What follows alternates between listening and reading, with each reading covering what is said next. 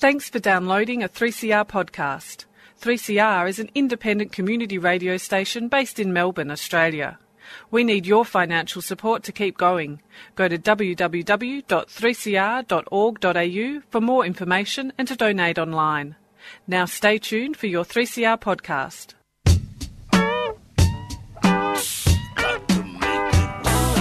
Communication Mixdown. The show that takes a critical look at contemporary media And explores the way we use communication to make sense of the world around us. from social media to citizen journalism. To the logo on the front of your favourite T-shirt. It's all part of the Communication Mixdown. Each week, Thursday, 6 to 6:30. Communication Mixdown. Cranking up. Right here on 3CR. Welcome to another edition of Communication Mixdown. I'm Jen Martin. So, when was the last time you had a serious talk about death and dying? Maybe you've never had a serious conversation about it. Well, you're not alone. Molly Carlisle wants to change all of that. She's a palliative care activist and an end-of-life counsellor and educator. She calls herself the death talker. And she says communicating about death should be a topic that's on everyone's list of important things to do to make for a better, more meaningful, fully aware life. Here she explains why with Communication Mixdown's John Langer. Well, welcome to Communication Mixdown, Molly Carlisle. I have to say, to confess to start with, I'm a bit overwhelmed and I feel a bit of trepidation talking to you about death and how to communicate about death and dying. But look, I guess this is how probably everyone feels about this issue. So I want to jump right into it. You decided to call yourself the death talker, and I wanted to know why. Because a lot of people whisper about death, and it's always a conversation that happens behind closed doors or behind someone's hand. And my view has always been if we talk about it openly and honestly, we can debunk a whole lot of myths, give people information, and by giving them information, empower them to be back in control. So when you talk about death, you present stuff to forums and seminars and groups and those kinds of things. What are the sorts of questions that ordinary folks like me would be asking over and over again? Are there certain things that come up in talking about death, and particularly because we're a show about communication, do they focus, some of these questions, do they focus on communication? I think the big thing, John, is that people are frightened of saying or doing the wrong thing. So generally the things people say to me is, what shouldn't I do? What shouldn't I say? Instead of focusing on the fact that if they speak from the heart, they'll never make a mistake. But often people just need the permission to do that. And it's that old thing, isn't it, that someone that we consider is qualified in a certain area, we trust their view. And that's why for a lot of ordinary people, they take what a doctor says as being gospel and never question it, and don't know that they have the right to ask for more information or to say, you know what, that may be the path some people take, but that doesn't align with how I do things. So just giving people permission to be honest is often enough. Because what's the worst thing that can happen? And, I say that to people all the time. If you say the wrong thing, what you think's the wrong thing, or you get a reaction you hadn't anticipated, it doesn't necessarily mean it's the wrong thing. It may mean you've actually given that person permission to express an emotion they've been hanging on to for a long time. So if someone says something to you and you respond in a certain way and they burst into tears, that's not necessarily a bad thing. It may be that they've needed to do that for ages and you've allowed them to. So we have to reframe a little bit what we understand to be right and wrong, good and bad. And if we can let go of that, then people feel far more comfortable to relax into the conversation. So that's often what they ask, you know, what should I say, what should I do, that sort of stuff. As you're talking, this is the very things I'm thinking about. It's almost like you're not sure what the language to use. You know, the phrases. You know, it's almost like a language or a what. You know, because I'm thinking about the communication side of stuff. You know, we don't know exactly what to say, when to say it, how to say it, how to put your body together when you're saying the things that you're saying. And I mean, you know, there obviously are rules, but as you said right at the very beginning, there's something that are hidden or at least not spoken openly or, you know, talked about openly. Well, to be honest, I would say the rules are what makes it safe for the person to have the conversation. So if it's a terminally ill person wanting to talk about their death with someone close to them, it should be that person that defines the rules, not the rest of us. So there's no one size fits all here. And that's why, you know, I'm forever saying to people, don't use euphemisms. Name it. Like, when you're dead, you're dead. Before you're dead, you're living, and then you're in the process of dying. You're not passing away or over or under or any of that. But we use that language because we think it somehow softens the conversation.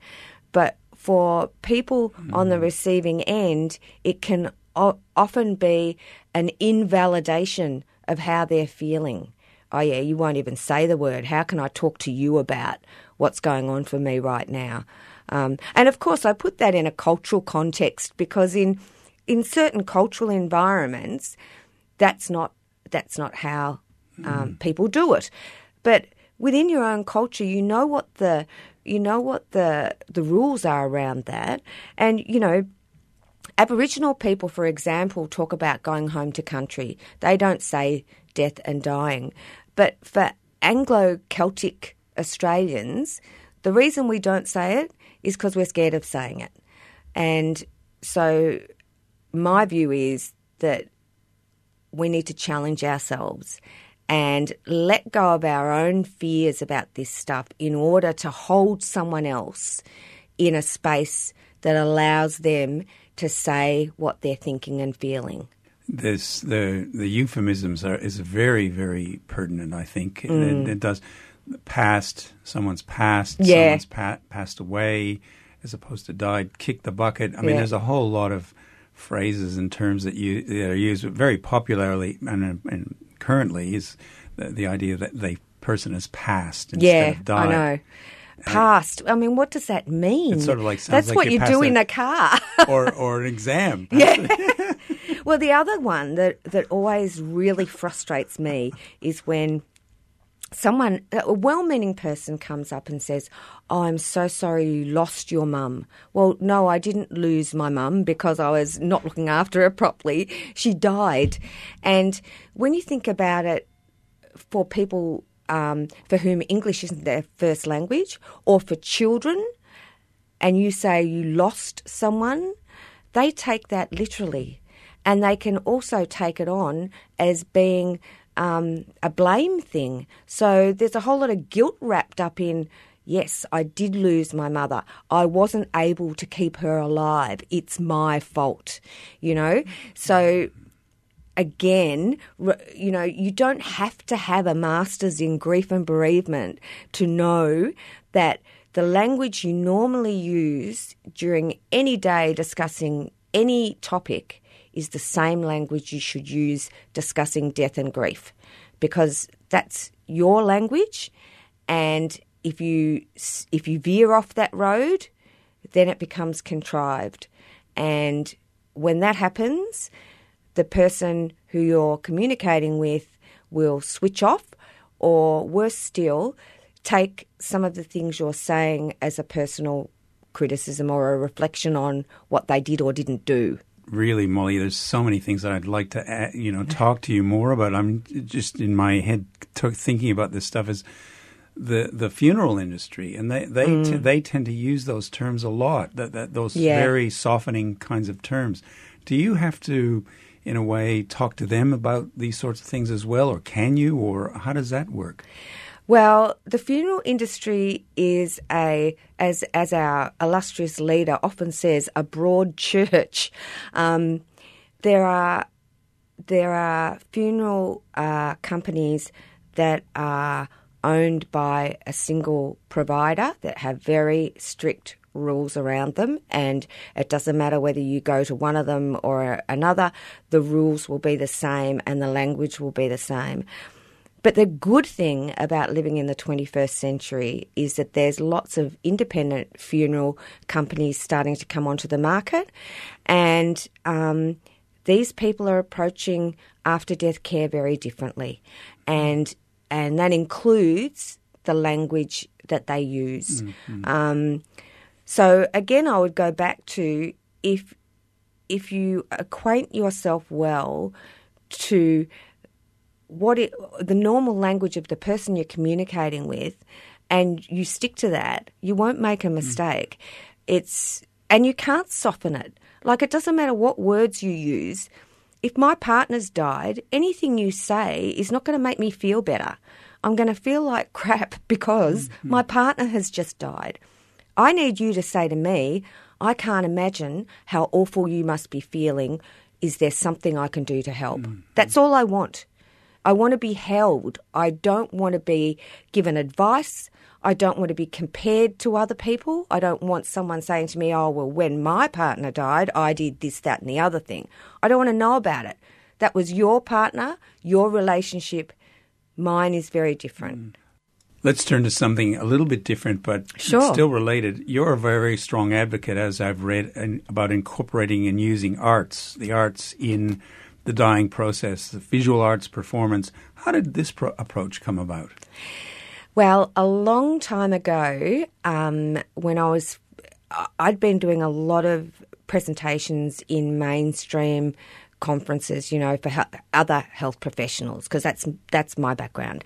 And the more I did that and the more I worked clinically, the more I realised that, sometimes you've got to put your hands up and go, this is a fight I can't win, and look to where there is an opportunity to make a real difference. And that's when I cast my eyes beyond the healthcare setting out into the community. Now, if you go out there and say to people, come round and let's talk about death, most people go, seriously? No, I'm going to the footy on Saturday, However, you can do a whole lot with arts that you can't do in a one-on-one conversation.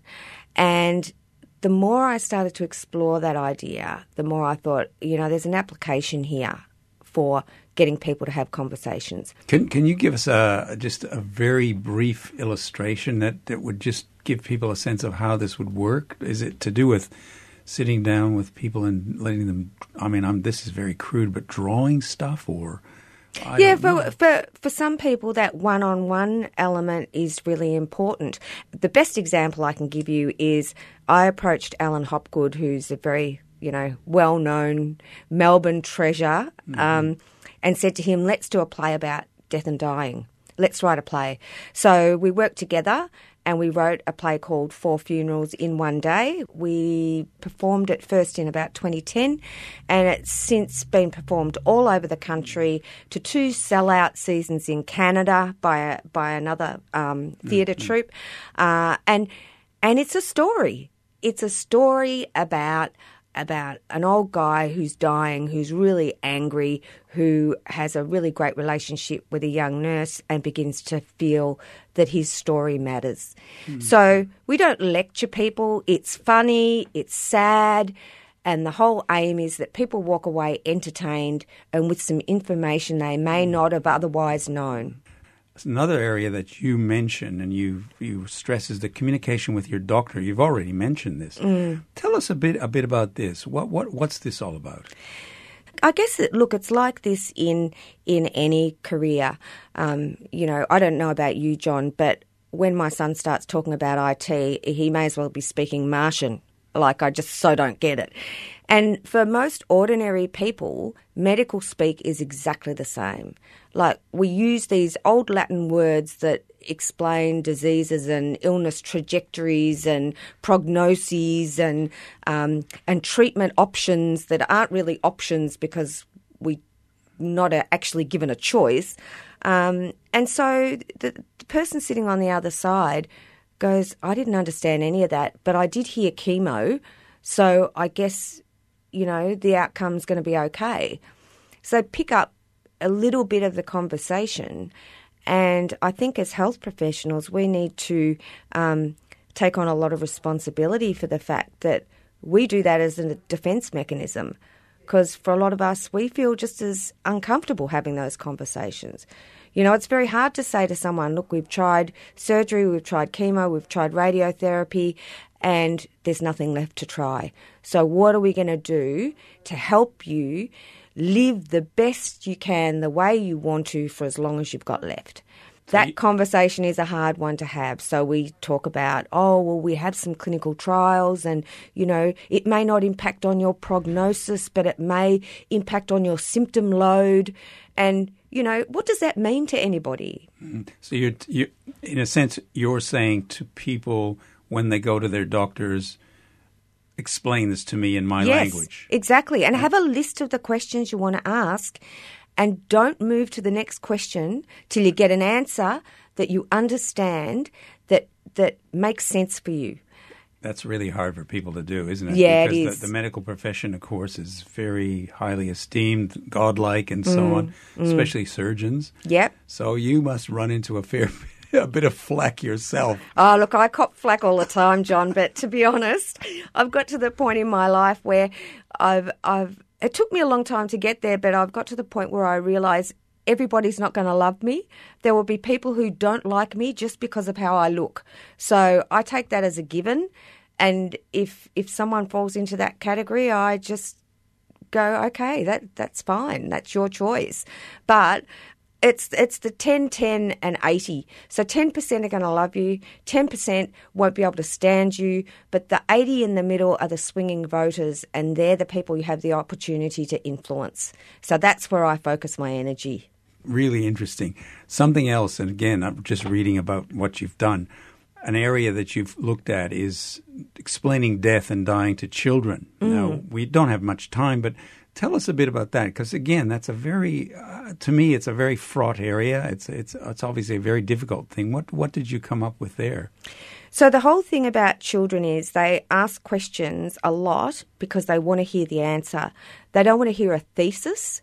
They want a succinct, honest answer. So if a 4-year-old says, what happens when you die, they don't want a great long explanation. What they want to hear, or what they need to hear, is your heart stops beating, your lungs stop breathing, your brain stops working, and that's what dead is.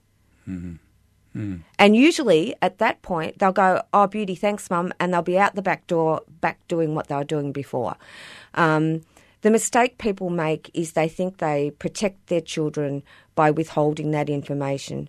But given the years I've worked in this area and the number of young children I've worked with who felt they were somehow to blame for the death of someone in their family, because of the language used, because of overhearing whispered conversations in hallways and all of that, kids have got really healthy imaginations. So we need to give them the information they require to be informed and supported, and they need to see us grieving when we are. Because I'll just quickly tell you, once I was supporting this 6-year-old who thought her mum didn't care that her 3-year-old sister had died because she never saw her mum cry. But she wasn't old enough to understand her mother had 8 showers a day so that she could stand in the shower and cry. Now, you can see, if you brought those two things together, how all of a sudden the whole dynamic shifts.